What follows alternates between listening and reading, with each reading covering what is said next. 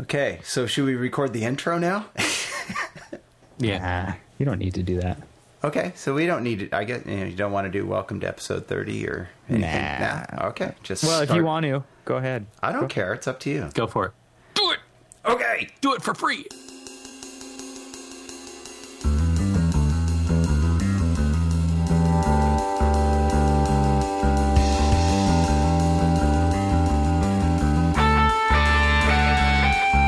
Welcome to the Archispeak podcast. I'm Evan Troxel. Each episode, Neil Pan, Cormac Phelan, and I have a casual conversation about all things architecture, and we invite you to listen in as we talk about everything in the profession, both the good and the bad. Maybe you're considering a career in architecture, you're still in school, or you've been around the blocks of Corbusier's City of Tomorrow more times than you'd like to admit. Join us in the studio as we stand around the water cooler and talk about why we love our chosen profession. It's time for some Archispeak. I died in South Africa. All the outline, my body in Tiffany blue. When I died, I drove riding and swam with the dolphins and Lisa Frank. welcome to episode 30 of the Archispeak podcast. I'm Neil Pan. I'm Evan Troxel. And I'm Cormac Phelan. All right, so I got something for you guys. All right, let me give you a little background. Client works for a builder. And a builder developer of residential housing. So they kind of take advantage of their architects, I think, a little bit. They certainly treat them, as just a necessary evil, and no more better than a contractor. So I'll preface all of this with that. At least that's my opinion of developers I've worked with. Not all of them, but some. Anyway, I was recommended for a project, and it was a little pool house. And anyway, the project was originally just, we need a design for this pool house. An existing one. Had some water damage. And so I said, okay, fine, I'll do a little contract. And I'll design something for you, an internal design. So picked out some furniture, did a layout, said in the contract I'd make one round of changes based on comments. So got started, did the work. They made about 3 different rounds of small changes, but still, it's an hour here, an hour there. So finished it last November, or around late November, early December. Christmas time came along, invoiced the guy for November, never got anything. Finally, after the holidays, oh, I'm sorry, busy during the holidays, after the holidays, first part of the year, oh, okay, yeah. Oh, by the way, need a couple other changes made, a couple of notes added to it. I'm going to submit this to the county for planning approval. Okay. This is the developer? This is the developer. Yeah, this is for his own house, not for the developer itself. Sorry. For his own personal thing. Okay. So, anyway, so the contract was just to do a design. Had just a very minimal design fee to it. An existing structure. So I didn't put any dimensions on it except for maybe where we were adding new stuff, right? Like a new wall and a new closet area or some new cabinetry. That's it. I didn't put any, and I didn't dimension the outside of the building because it's not changing, right? So he submits this to the county building department or planning department, and they've sat on it for like a month and a half or something. Wow. So in the meantime, in negotiating the contract, he had originally scratched out the terms of my contract that said that, you need to pay me within 14 days. Otherwise, there's additional He just scratched it out? He didn't make a change? He scratched it out and said, no, this needs to be 30 days. Okay. And I negotiated that back in, basically using the argument that I am not a large firm. I'm a one-man shop. And I can't afford to float you money for 30 days. Yeah. And we're talking only a 3-figure fee here.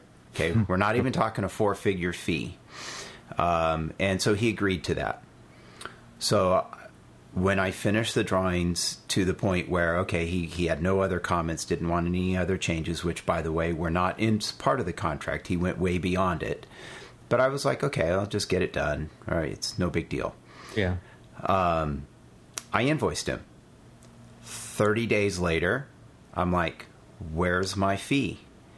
Oh, I must have missed that. Yeah, well, I'll make sure you get paid. He sends me an email saying, oh, yep, see, I've authorized the payment for another 10 days later. That I would then see the payment come in the mail. You know, because he sends me his bank account's auto email thing that says when it's going to get paid. Another 10 days later. Mm-hmm. So I finally am paid. Contract, as far as I'm concerned, is complete. Now, he did talk about, hey, when it's time, and I told them, when it's time for construction drawings, we'll do an actual contract to do that work. Mm-hmm. So I guess he got planning comments today, sends me a message with the planner's email below saying something to the effect of basically, hey, here's the planner's comments. He wants you to add all these dimensions and some other notes and some other additional information. And please get that done and resubmit it to me. Yeah. And as I pick up my jaw off the floor, I'm like, what? Resubmit what to you for why? And I'm supposed to get paid for what? Well, for nothing, right? For nothing. Well, what you need to do is take your original contract, send it to him with a nice little email that basically reminds him the terms of the contract and the terms that this was not a permit set. This wasn't anything to be submitted for review to the to the county or whoever. It was a design set only. Oh, and when you say set, you're being overly generous, Cormac, because I submitted to him one 11 by 17 because the building's fairly small, that just had like, here's a new floor plan for this existing building. Oh, that was it. That's what I had originally submitted, right? Then he came back to me and says, oh, I need the original floor plan as well. So I had to recreate. Well, I actually had already created that because I created an existing one first and then modified it. So I had the drawing. So I had to create a new sheet essentially. So it's like 2 sheets. One's existing, one's with the new. And anyway, so I'm asking you guys. I mean, it seems pretty clear cut to me that this is outside my scope. I wouldn't even remind him of what you've already done. It's obvious. I would just send him a new contract. Oh, that's just say, here's what I would. Here's what it'll take to go forward. Yeah, say. You could at least be kind and say, per conditions of last last contract, I'm sending you this proposal, this fee proposal for, construction documentation and permit, I guess permit review or whatever, right. something to that effect. Just reminding him that you already have. I mean, at least letting him know that look, this was not my scope, and we've already completed that scope. Now this is something completely different because these were never intended to be submitted for permit. And if you'd like to start that contract, there'll be this much, deposit or whatever you want to call it. And I'll be happy to get started on that. So let me ask you this, because here's where people, especially with developers, tend to, and I am a perfect example. I did this to myself when, I was solo. Is this a guy that you have done work with in the past and are going to be working with again? No, I've never met, never worked with them before. Their firm does do work with other firms that I know the people that work there. That's how I got recommended. because this was for his own personal. So they're not going to touch that sort of small stuff. So this was just a one-off. Hey, Neil will help this guy move around a couple of walls. Yeah, but here's the trick.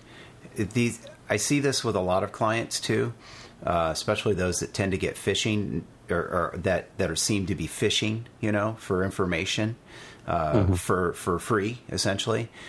They always dangle the carrot out there for you. So, like the first time I meet them, what do they start talking to me about? Oh, we don't like our house. We got issues with the house. We really want to remodel and add on and do this and do that with our house. Oh, you can help us do that too. Oh, yeah. Well, yeah, that's something we want to do. We'll have to do that after we do this project. So, they dangle the carrot out there in front of you like, oh, well, if they're happy with what I do on this little pool house that they're essentially getting and have already gotten any services I've done for free, right? I mean, they've paid me some money, but essentially what they paid me is peanuts, right? But yet they still have talked to me about, oh, well, there's a bigger project here potentially. And, you see this, I saw this all the time with the developers I used to work for, where they're always talking about, oh, yeah, we're going to, there's another project. They're always doing projects, right? And so, you always want to try and do the best job you can and make them the happiest person in the world. And even for repeat clients, you still want to make them happy because you want them to come back to you. But the funny thing about working in the home building industry is that, architects, and I'm sure this happens to you guys in the school, working with schools, districts as well, but your firm builds a reputation. And whether or not it's justified or not, if you work for a firm that kind of does down and dirty work and, it's efficient, but it's maybe not high design, so you get labeled that way.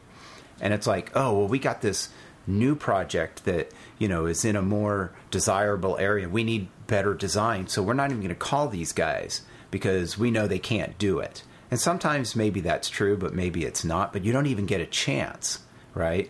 Yeah. Or what?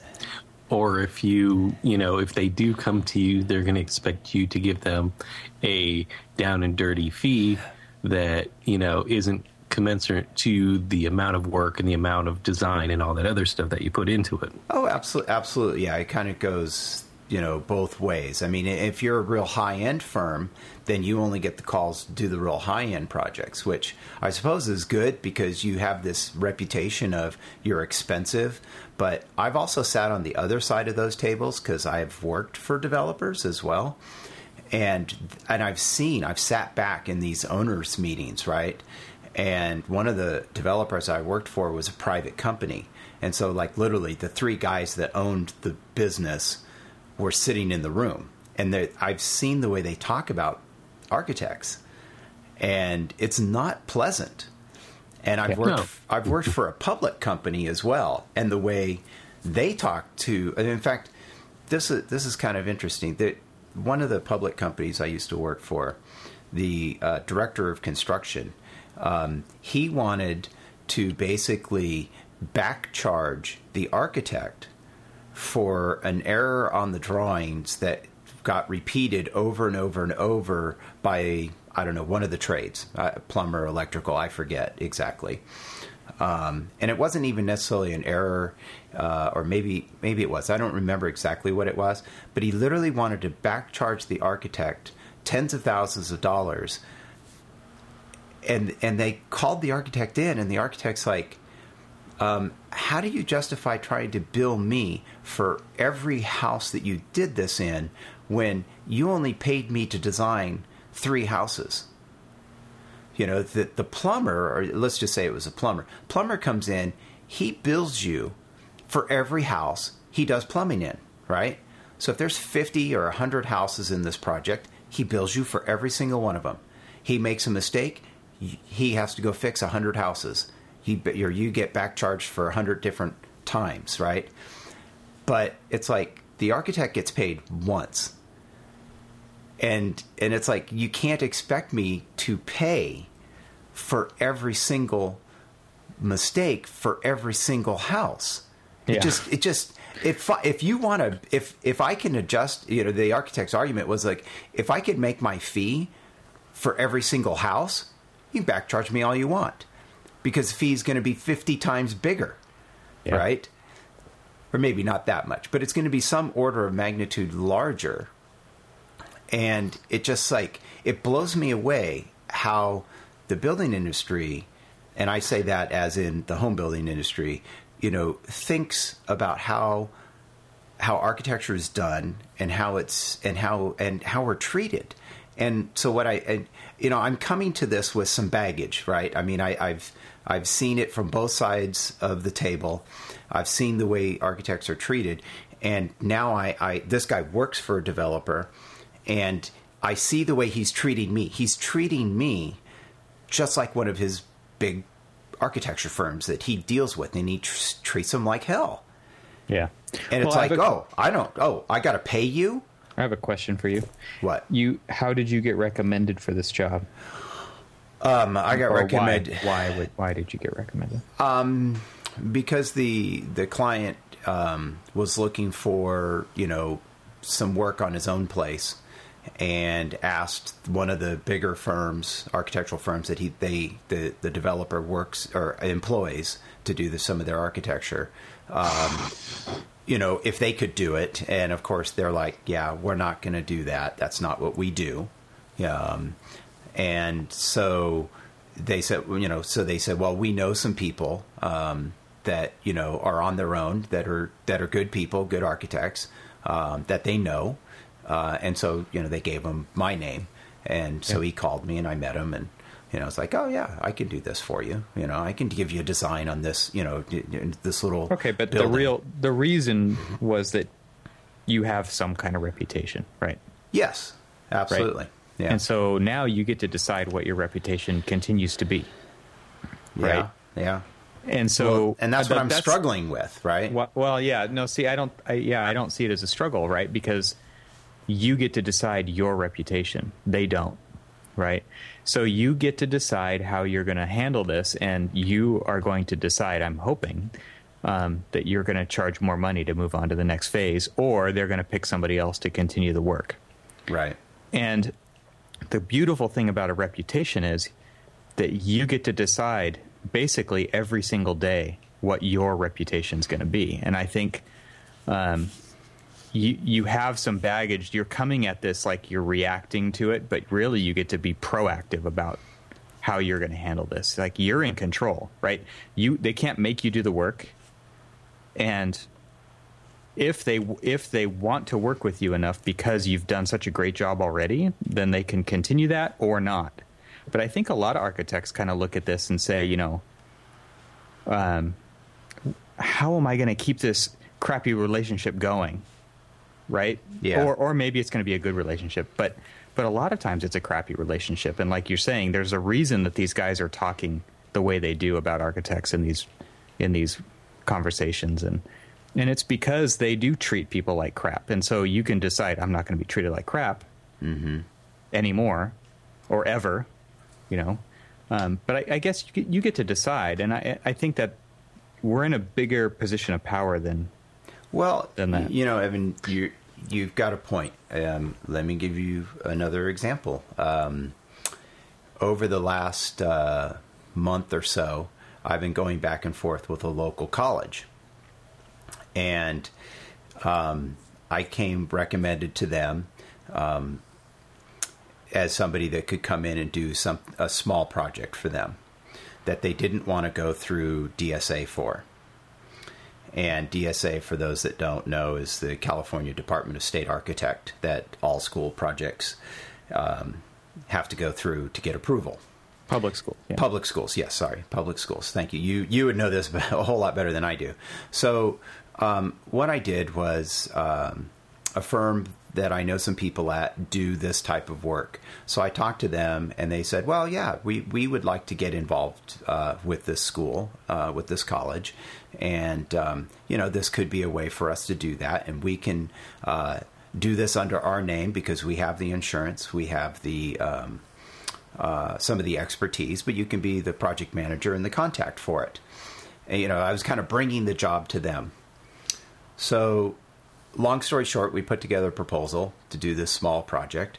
And after about 2 weeks, we heard back. And, they were all gung-ho. Oh, we need this right away. We need it right away. Then 2 weeks goes by. I don't hear anything. Yeah, we're still looking at it. And then, now, some additional background. They gave me some sample drawings of this building that they were going to do some renovation in. And I'm looking at it. I'm like, okay, this is done by another firm. And we met them. Or we met the client the person representing the college.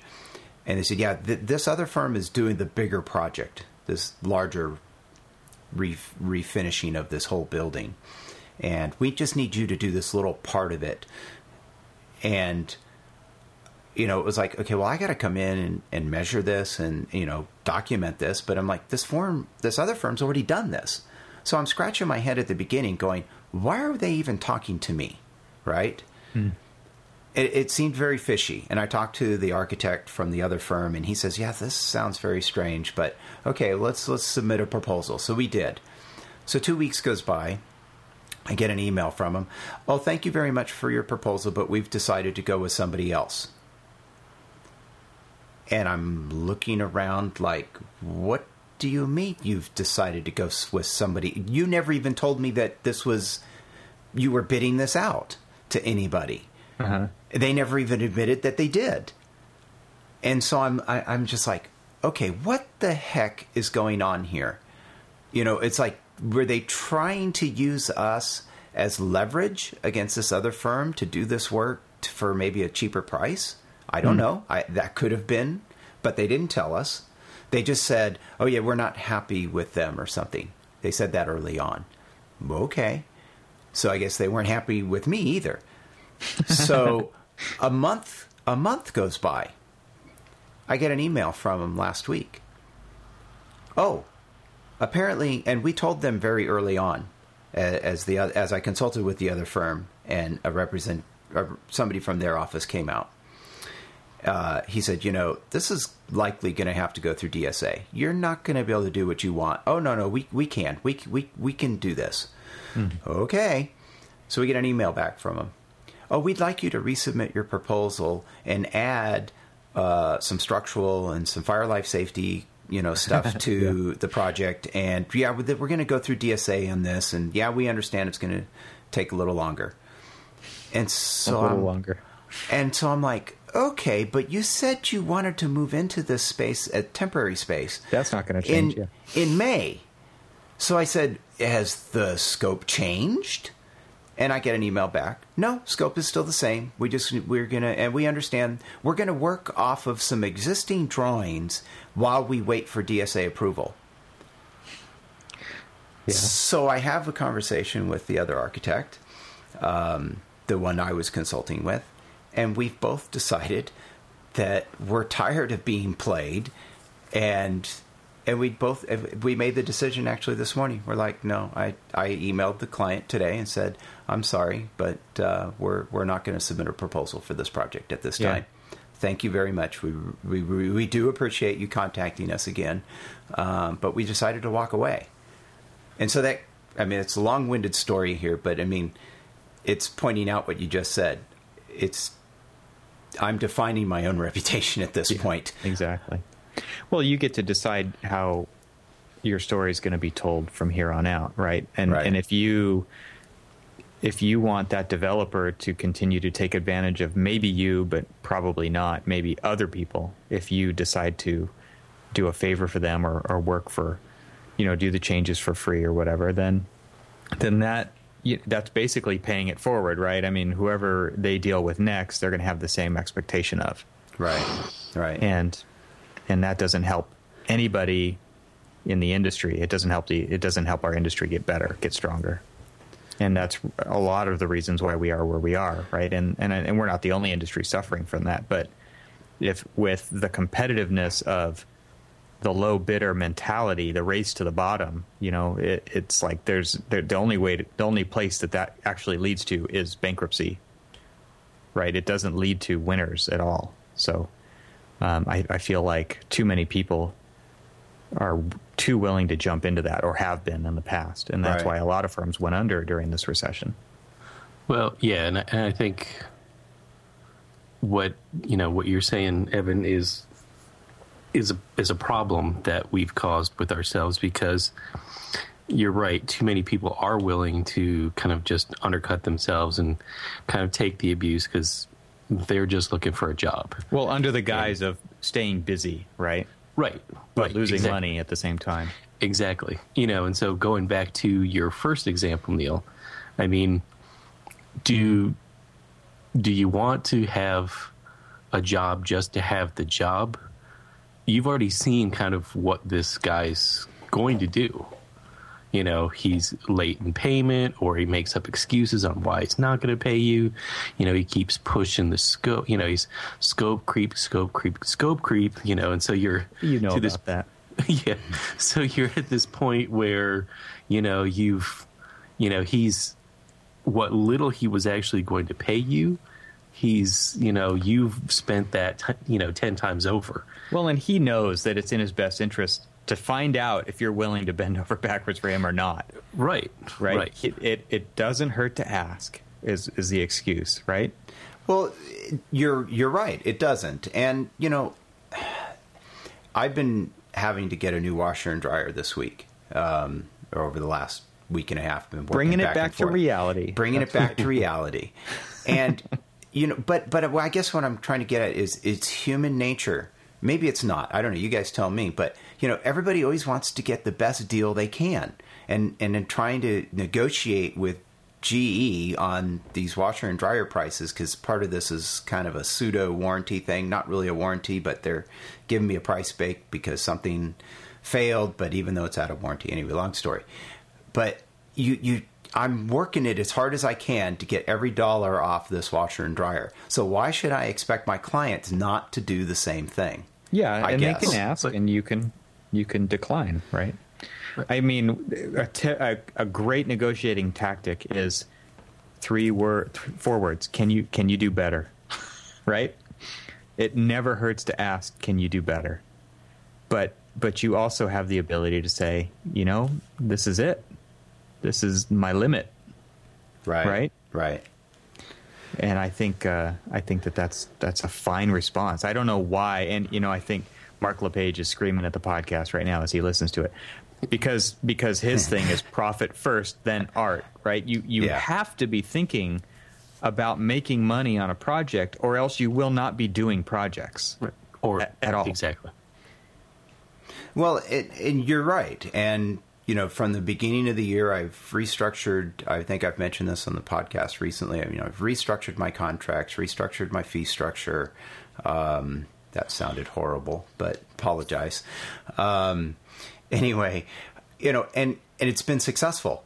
I'm excited because I've completed 1 or 2 projects recently. It feels good to make money. It feels right? good, and Yeah. I've made money. Well, Yeah. and it's not like I made money enough to retire. I'm not retiring on this, but what It's amazing the psychological impact that has on people. It's so great to feel like, yeah, I'm really excited to, in fact, run into this client while I was out of town a week ago. I literally ran into their family, and Like a car accident? no, sorry, no, but Sorry, bumped. bad joke. No, I was recently out of town on a little short vacation with the family, and my clients ended up being at the same place. Wow. Unbeknownst to both of us. I knew they were going on vacation, Yeah, right. Stalker. but I had no idea. So Hi, I'm Neil. I hope they didn't feel that way when I work for the NSA. when they saw me. Well, I was with my family, so at least I had some cover, right? Yeah. It's like that guy who's trying to get a date with a girl and walks around with a puppy. And But would have been even creepier. They owed me final payment, so I could have said, "Yeah, guys, where's I'm my here to final collect." payment? I'm here to collect." I want my $2. Actually, the best thing about it was when I got back into town, they had sent me the check, and it was in the mail, and I had already had it. So You're like, it was I've great. heard that before. But it's exciting to see your client, because I do a lot of local work. So I run into the people I work with or work for, and it's exciting to see them and know that I don't feel bad. or it's like, you know what, I really don't want to talk to you because you shafted me so much on Yeah, this really. frickin' project that I don't want to ever talk to you again. In fact, I don't even want to advertise myself as doing your project because you just pissed me off so bad. Yeah. Or I don't even want to work on it. Or, you know what? I'd rather go sit and watch a TV show tonight instead of working on your project because I'm not making any money at it. Well, then that goes back to, the original question that you had is, about this particular project, this particular, client. I mean, Right. you've, as Evan said, you've got all of the control here.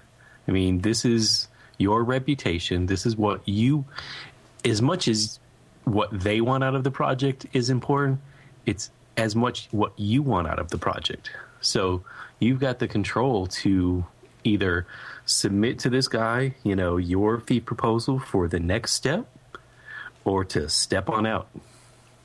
Yeah. I mean, what this reminds me of is there's a great post by Derek Sivers. You guys follow him at all online? He No. was the guy who started CD Baby, which was like the largest online kind of indie music seller before iTunes. That's where all my band's music went through when we first were releasing our stuff. He has this. If you go to sivers.org/hell yeah is the URL. We'll put it in show notes. And the title is No More Yes. It's either hell yeah or no. And I feel like if you're really excited about a project, you just know it, right? And sometimes that means you're going to do it for less money, and sometimes it means you're going to do it for a lot of money, and it's a no-brainer. But either way, it's kind of a no-brainer, right? And I feel like there are projects that you will do because you're so excited about it for very little money because you're getting way more out of it. The value you're getting out of it is worth more than the money you would charge. And so there are times when you will do things to get your foot in the door or to impress somebody or to work with somebody. Right. So and we all know this happens all the time. But I love this blog post because if he is not saying hell yeah about something, then say no, because you want to spend your life doing the things that you're saying hell yeah about. And that's really kind of the gist of it. It's a great blog post. I recommend everybody reads it. But that, like you're saying, you're running into these people and you're excited. You just want to talk to them, right? The project went well. Everybody did great. Maybe, there's those times when you meet with your client and you just see this big grin show up on their face. I never thought of that, and you're like, well, this is what I do, and it is exciting and it is fun. And those are the things we want to spend our time doing.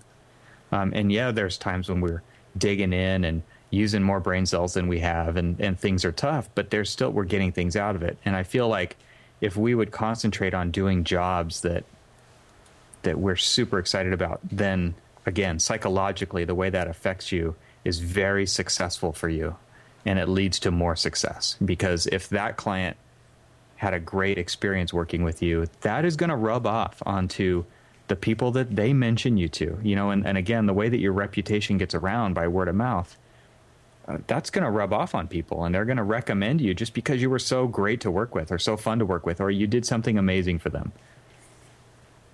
Yeah. It's a cool thing. Well, that's a great, I haven't read that post, but I mean, what you're describing is exactly the way I want to feel. I want to see when I get that email from him or a phone call from the client, like, yeah, hey, I'm excited to talk to you. What can we do to make this project better? And I don't have that fuzz. I don't get that feeling. Yeah. So how do I turn it into a hell yeah? I can tell that too. I feel like that's a good kind of backboard too, is ask somebody you trust. With me, it's my wife. Hey, what do you think about this? Right. She's like, no, idiot. Thank you. I mean, that clear, honest feedback is like, yeah, you know what? You're right. But you get so caught up in the moment that you don't see it. And I feel like there's sometimes when you just have that gut feeling, but there's a lot of times when you kind of don't know. And it's easy enough just to ask somebody, hey, what's your take on this? And they can make it so clear, so fast that this excruciating decision that you've been agonizing over is like, what have I been wasting my time on this for? Right, and that's my second example about the college. That's kind of where we were today. It's like, you know what? I'm not going to agonize. I'm not going to stress. You just and knew deal it. with it. It's like, I'm done with this. You've got this bad feeling. I mean, it's not going to go. It's probably not going to go away. Right, and so, you know, maybe what the first example is, as you guys suggested, you know, respond with another proposal or some sort of, you know, I'm not sure how I'll word it, but essentially, you know, as our Evan, the guy from Mule Design, Mike Montero, Mike Montero. I was going to say, have you watched that? Yes, I have. Lately. Not lately, but maybe I will. Of course, if I do that, I may lose him as a client because there might be some bad words to fly from that. But I do feel that way. It's like, you know, What a great video. F you, pay me, and I'd be happy to do some more work for you. Well, yeah, and the main meaning behind the message is my work is worth this money, right? Right. And again, you know, I can hear Mark saying it now. You are worth money. What you do services in exchange for money. That is the exchange, right? Right. And so, really, that's what his talk is all about. I do this for money. That is the transaction. So. Right. And that's the foundation of this. You And know, so if you're the kind of person who says, I do it for the feelings, or I do it for the smile I see that you have because you're so excited to work on this project, those don't pay the rent, right? And so really it has to start with the money. Yeah. And Neil, I mean, Yes, you've got to be fair. You've got to be fair to yourself. I mean, you've already done. In fact, you've done like 3 times what you've already been paid. So you're done. You know, Well, now and this is a new contract, Right. to do new services. So don't Evan, just you said it so you said something about, like, you know, that gut feeling. Here's my gut feeling. My client has got the audacity. Now, he's already paid me in full for this prior contract. I'm done. Yeah. He has paid me out. Okay, final invoice paid, done. He has the audacity in his email to say, do this and get me the updated drawings. Well, again, he's probably thinking, it doesn't hurt to find out. Well, look, he's put, you know, I mean, he doesn't He's think. put me in a very strange position, I think. He's Right? probably thinking to himself that, you know, your services are not done. You know, the $1.50 that I've already paid you doesn't just stop at whatever it is. It's, you know, there's now more demand on this project. It's not finished. We had an understanding, yeah. You know, Well, do you think but that maybe the that's where thing he's is coming that- from? I can almost guarantee that in his mind, he hired me to get him through the planning department in the county, and that hasn't been done yet. So, regardless of what the contract says or how much he's paid me, you know, it's like you haven't finished your job yet. That's probably exactly it. But even though he may be fully conscious of what the terms of the contract are, he's going to just continue to push it till he gets exactly what he needs for essentially no additional cost. Yeah. And, you know, so you have to be the one to remind him, hey, this is above the scope of the contract that we both agreed upon. We either renegotiate, you know, you just forget about renegotiating. You give him you just give him a new contract to sign. With a definition of scope. Exactly. I remember when I was taking pro practice in school, and it was my professor, Michael Falonis, he had this lecture one day, and it was all about additional services, right? Because you're in your contract, all your scope has already been defined, and so even if you're not billing for your final payment for a specific scope, if it wasn't in the scope, he just had this face, and in front of him on the desk, he had a pile. He came to class with a pile of ad service forms, right? Blank ones. And so every time he'd say, and then they'll say this, and then you pick one of these up and you hold it out in front of you and you hand it to him, you know? And he goes, and then they'll say this, later on in the project, and he'll pick up another one and he'll stick it out there. And by the end of the class, he had gone through 20 additional. He goes, these are all the things that you didn't charge for in the beginning that you have to get paid for in order to do, because you don't work for free. And we don't do that, right? We feel bad. We have this obligation, this mental obligation where we don't feel like we're justified in charging for these things. So, Well, let me throw another hypothetical out there. okay. Or go ahead, Neil. Well, I was going to say, so how off base would I be to respond to this email with basically, hey, great, that you have, some comments back from the planning department. I'd be happy to take care of them for you. Here is an addendum to the contract for, that I need you to sign, basically for hourly charges not to exceed a certain number of hours to complete the rest of this project.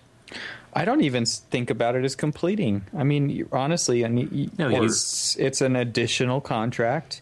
Uh-huh. Here's the scope. Yeah, read the exact wording of the scope that you sent him originally, that you both agreed upon. And if you feel confident that everything that he's asking for now is above and beyond that contract, it's a new contract.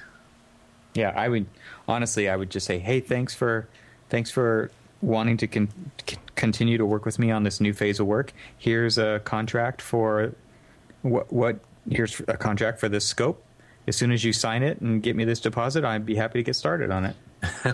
I would go even a little bit firmer than that. It's just like, as you know, the previous scope of work contained X, Y, and Z, and did not contain any, development for permit documentation.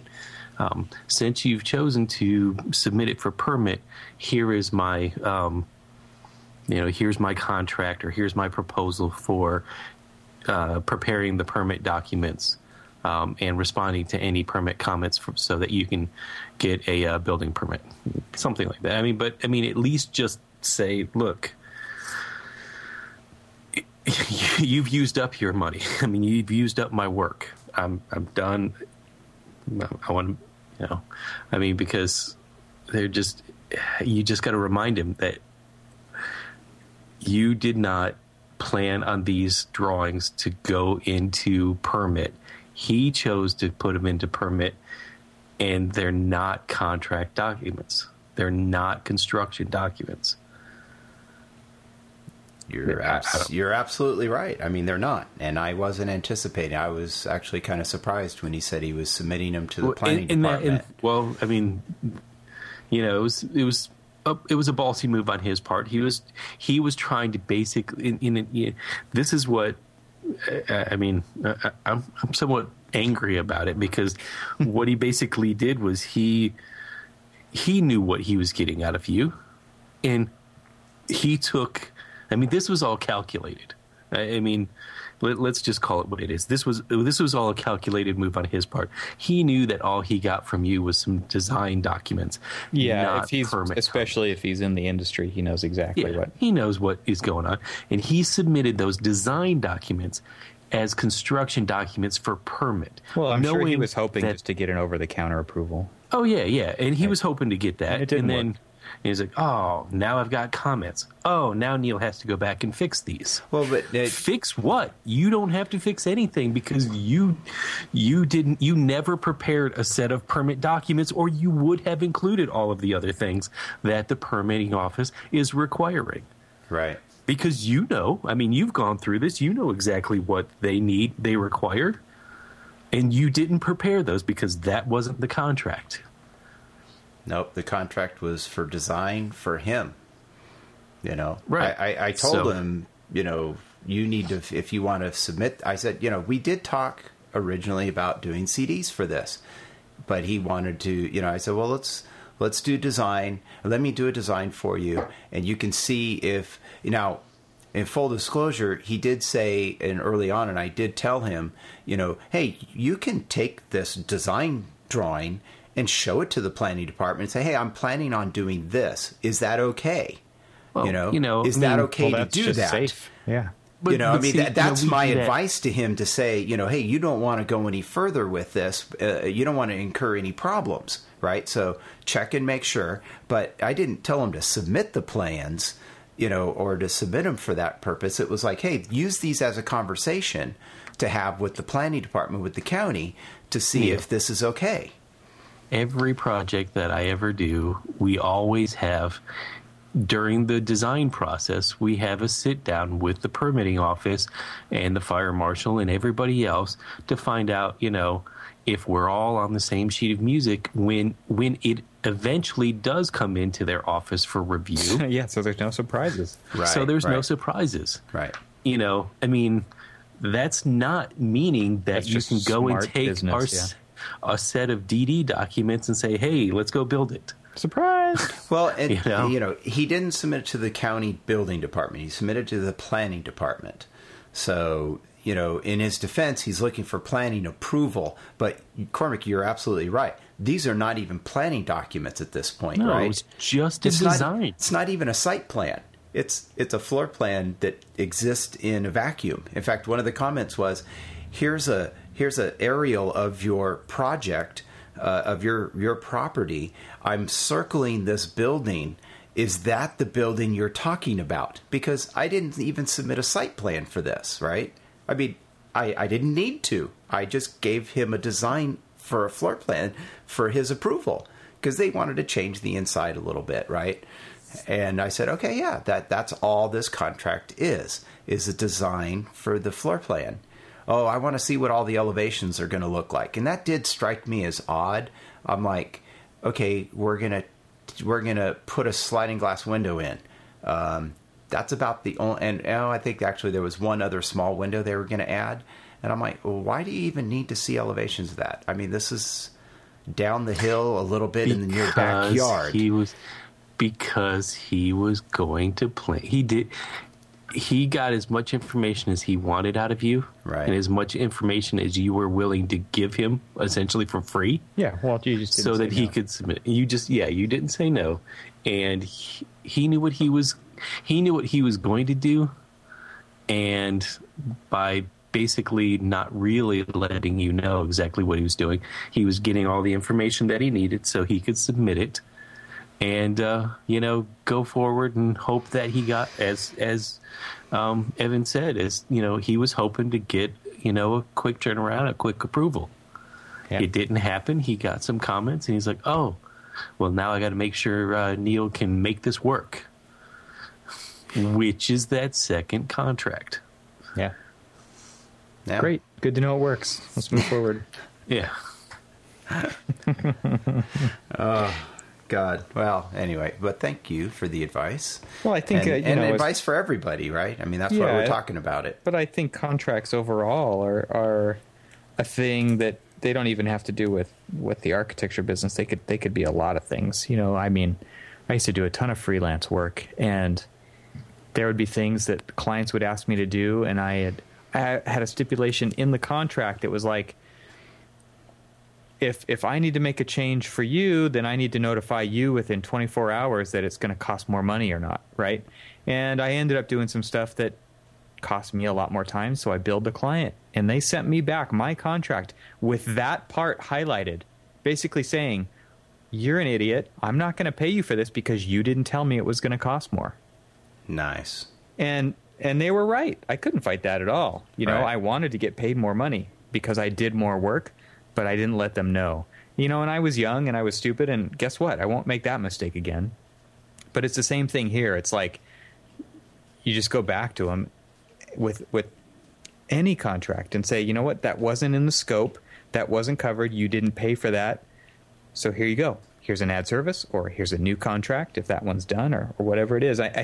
There's so many things that this applies to, you know, going into business with family, doing something for family. You know, we never use contracts for that kind of thing. And we should, just because if you don't, you're going to have a big old fight with your family, you know, and super uncomfortable. I have a rule.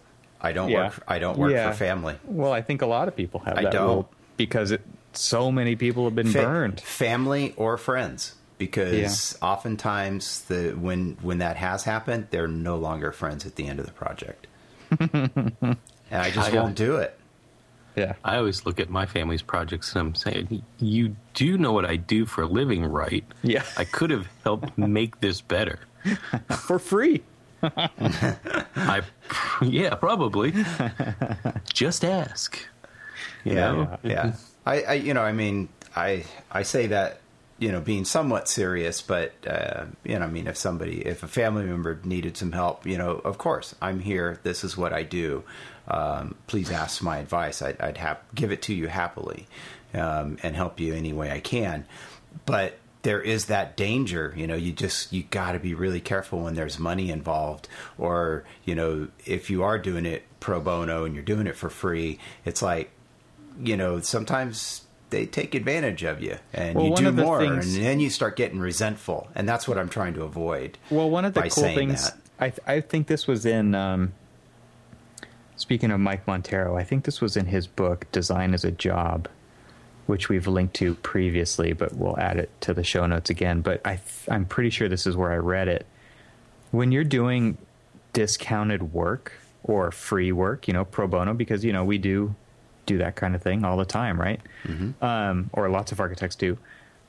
You still invoice the client, but you apply the discount to it so that they know the value of what you did for them.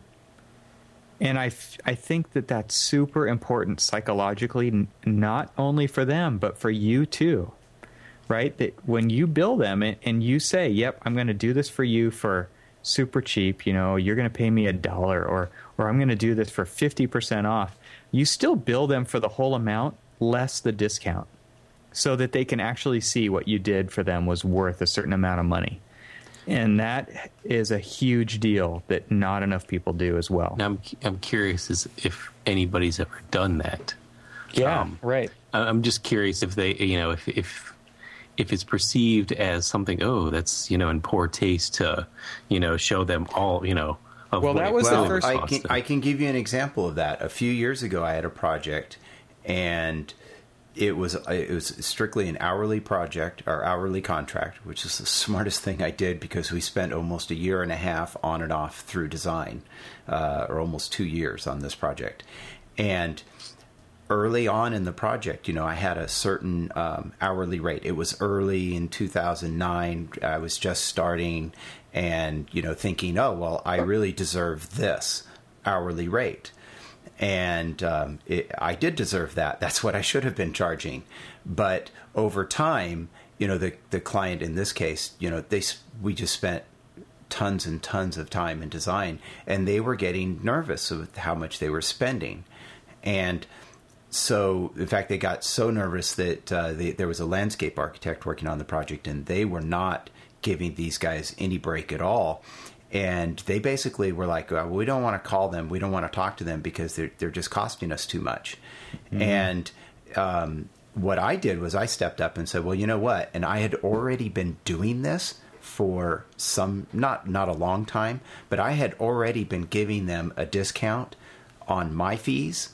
But I just wasn't telling them. I was like backing off the hours, which is another rule. Don't do that, by the way, people. Jeez. Here's an example of what you shouldn't do. Okay, I was actually showing less hours on my invoice so that I could give them a fee that I thought that they would be willing to pay each month. I mean, there was sometimes I was doing a lot of work, or 30, 40 hours a month on this project. It wasn't my only thing going, but it was like this was an ongoing thing. And so the hours started to rack up. And so I was cutting those hours to make the fee less and more what I figured they would be willing to pay. And so anyway, when they had this conversation with me about the landscape architect, and I said, well, you know what I can do is I'll give you a discount. I'll cut my hourly rate down to help minimize the fee. I understand, we're spending tons and tons of time on this. And they were so excited by that. They were like, yeah, oh, that's great. Neil came out a hero because I was willing to do that.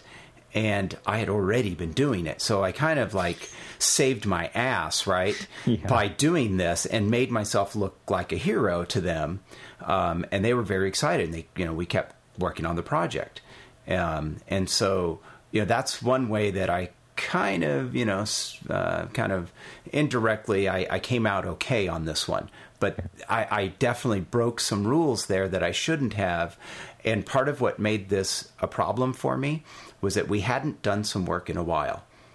And then they suddenly had all this work, and I did a number of hours in a very short period of time on this project, and I had to bill for it. And it was a lot of deliverables that I gave them, and I'm like, I can't just say this is only 20 hours of work when it was really 40 or 8, maybe it was 80 hours of work, and I'm telling them it's 40. What happens the next time they go to somebody and say, hey, look at all this work, it's only going to take 20 hours, right? Right, exactly. And so I'm like, I really need to bill them for 40 or 50 hours. I really can't say I did this in 20, right? Because it was a bunch of stuff. And so that's when it all kind of happened at the same time, and I was able to, spin it and hey, I'll give you a discount. And then I could bill them for the full number of hours, get paid what I was going to bill them in the first place for, and then made myself out. But they see that the actual effort. Neil gave a discount, and they got all this work for this discounted price. So I saved myself there. But man, that was a tough situation I was going into there, and so that's an example of, hey, what I should have been doing early on is saying, well, it took me 80 hours this month, or say it was 40 hours this month. I'm only going to bill you for 20, effectively cutting my rate, but showing that. And I should have been showing that on my invoice, and I wasn't. So that's what you're recommending, Evan, is show them that discount. Yeah. Well, it's just like working in a big firm and filling out your time card, and I don't know anybody who's guilty of this, but people people put present company excluded 40 hours a week, no matter what, right? Not anymore. And I mean, tons of people do this. Tons of people do this because they want their job to look profitable. They want it not to run out of hours. But we all know that, again, for some reason, people who are figuring out how much effort it's going to take to do a job can only go off this historical data. And if the historical data is all wrong, then what the hell are you writing down non-accurate historical data for? Exactly. It's crazy, but it's the exact same problem. Hey, can we pause for just a second here and somebody call 911 because Mark LePage has probably passed out by now. Discounts? What are you talking about? Discounts? Discounts? Exactly. I think you're right, Cormac. I'd like to know if people have actually done that too, because it was the first time I'd heard that, and when I heard it, I was like, well, duh, that's what we should do. Right, but it never occurred to me before that. So maybe some people can call in our phone number and leave us a message about ways they've been successful doing that. 415-484-8496. Right? Okay. Mark will be happy. I'm saying the number right in the middle of the podcast. So say it again. All right. Ready? I know. 415-484-8496. Call now. Call now. Operators standing by. That's right. And call and wake Neil up.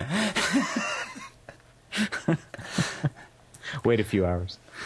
But it's really interesting because Neil, we were having this conversation on Twitter today about the valuation of our services and how are people going. I mean, you started off this whole topic and conversation with, basically the perception that non-architects have about architects, and that they're just a necessary evil, and they're not without them ever knowing what it is that we bring to the table. It's just going to be this perpetual cycle of, us just scratching for whatever little bits and pieces we can get of a project or of money to just kind of keep us going. And I think even if we're doing, Evan, you said it best, even if we're doing pro bono work or doing some discounted stuff, let them know exactly what we've done for them. And even if we're doing it for free or even if we're doing it for half price, sorry, Mark, seriously, the ambulance is on its way. We should at least let them know what we've brought to the project, and you can't blame them, because the model that's been put in front is like these TV shows like Design on a Dime and Trading Spaces, where or what's that big one, the Super Home Makeover 3000. I mean, it's like it's Miracle Workers, right? Well, in one week, right? Don't they do that show in a week? No. You're right. I mean, let's look at just one of them. The one where they basically they like bombard somebody in a they're walking around like Home Depot or something, and they come up and they're like, "Hey, can I follow you home? And what are you doing?" And then they're like, "Well, we can make over your house." And then it's like poof, the next day they come in with all of these drawings and stuff and say, "Look what we're going to do. Let's start swinging the hammer and demoing it and stuff." The irresponsibility of programs like that. This is called a reality show, Cormac. It's real. Well, I mean, the irresponsibility of shows like that are, they don't show what it takes to poof, have those drawings and poof, have that, permit. Just like, the guy Neil is trying to get, some extra work out of Neil for absolutely free. You don't know what it takes to get it to that point. And so everybody's like, oh, well, what do you mean you can't just show up the next day with, complete construction documents and a permit and everything else? They do it on TV all the time. And this happens in big firms as well. You have people writing contracts and scope who don't do the work, and they have no idea what it takes either. And they don't take the time to come over and ask the people who do the work, hey, what do you think? And it's exactly the same thing. It's just happening in a different way. No, that doesn't happen, does it? That's a reality show. We really need to actually expand on that particular topic, staffing of a project and, realistic time frames and all that other stuff. Save that one for that'll another. Be Cormac show. Yeah. Yeah, exactly. That'll be Cormac's show. Yeah. That sounds good. I think it would be a good point to wrap it up. All right. Well, then in that case, if you have any questions or comments, please visit the website at archispeakpodcast.com. There you'll find links to our individual Twitter accounts and the Archispeak Podcast Facebook page. So you can also join in on this or any other conversation we've had.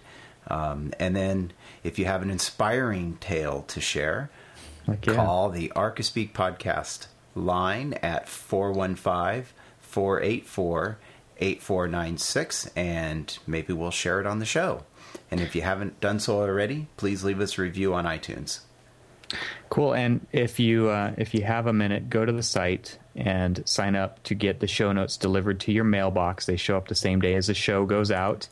And there's the links that I talked about and that we talked about during the show are going to be in there. It's definitely worth your time. So check them out. And that's it. archispeakpodcast.com. And on just about every page, you can sign up for the show notes on the right-hand side. Great. Well, everyone stay subscribed, and thanks for listening. Good night. Good night. Night, guys.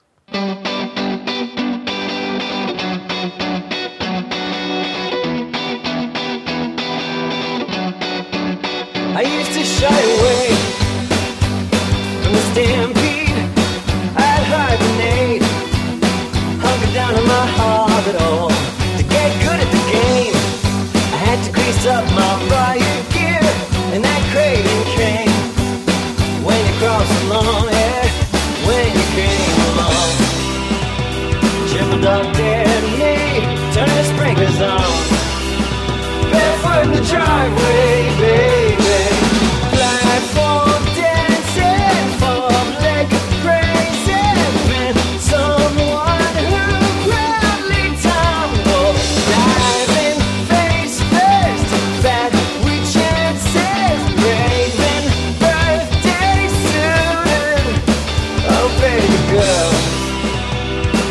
dog dare me, turn the sprinklers on.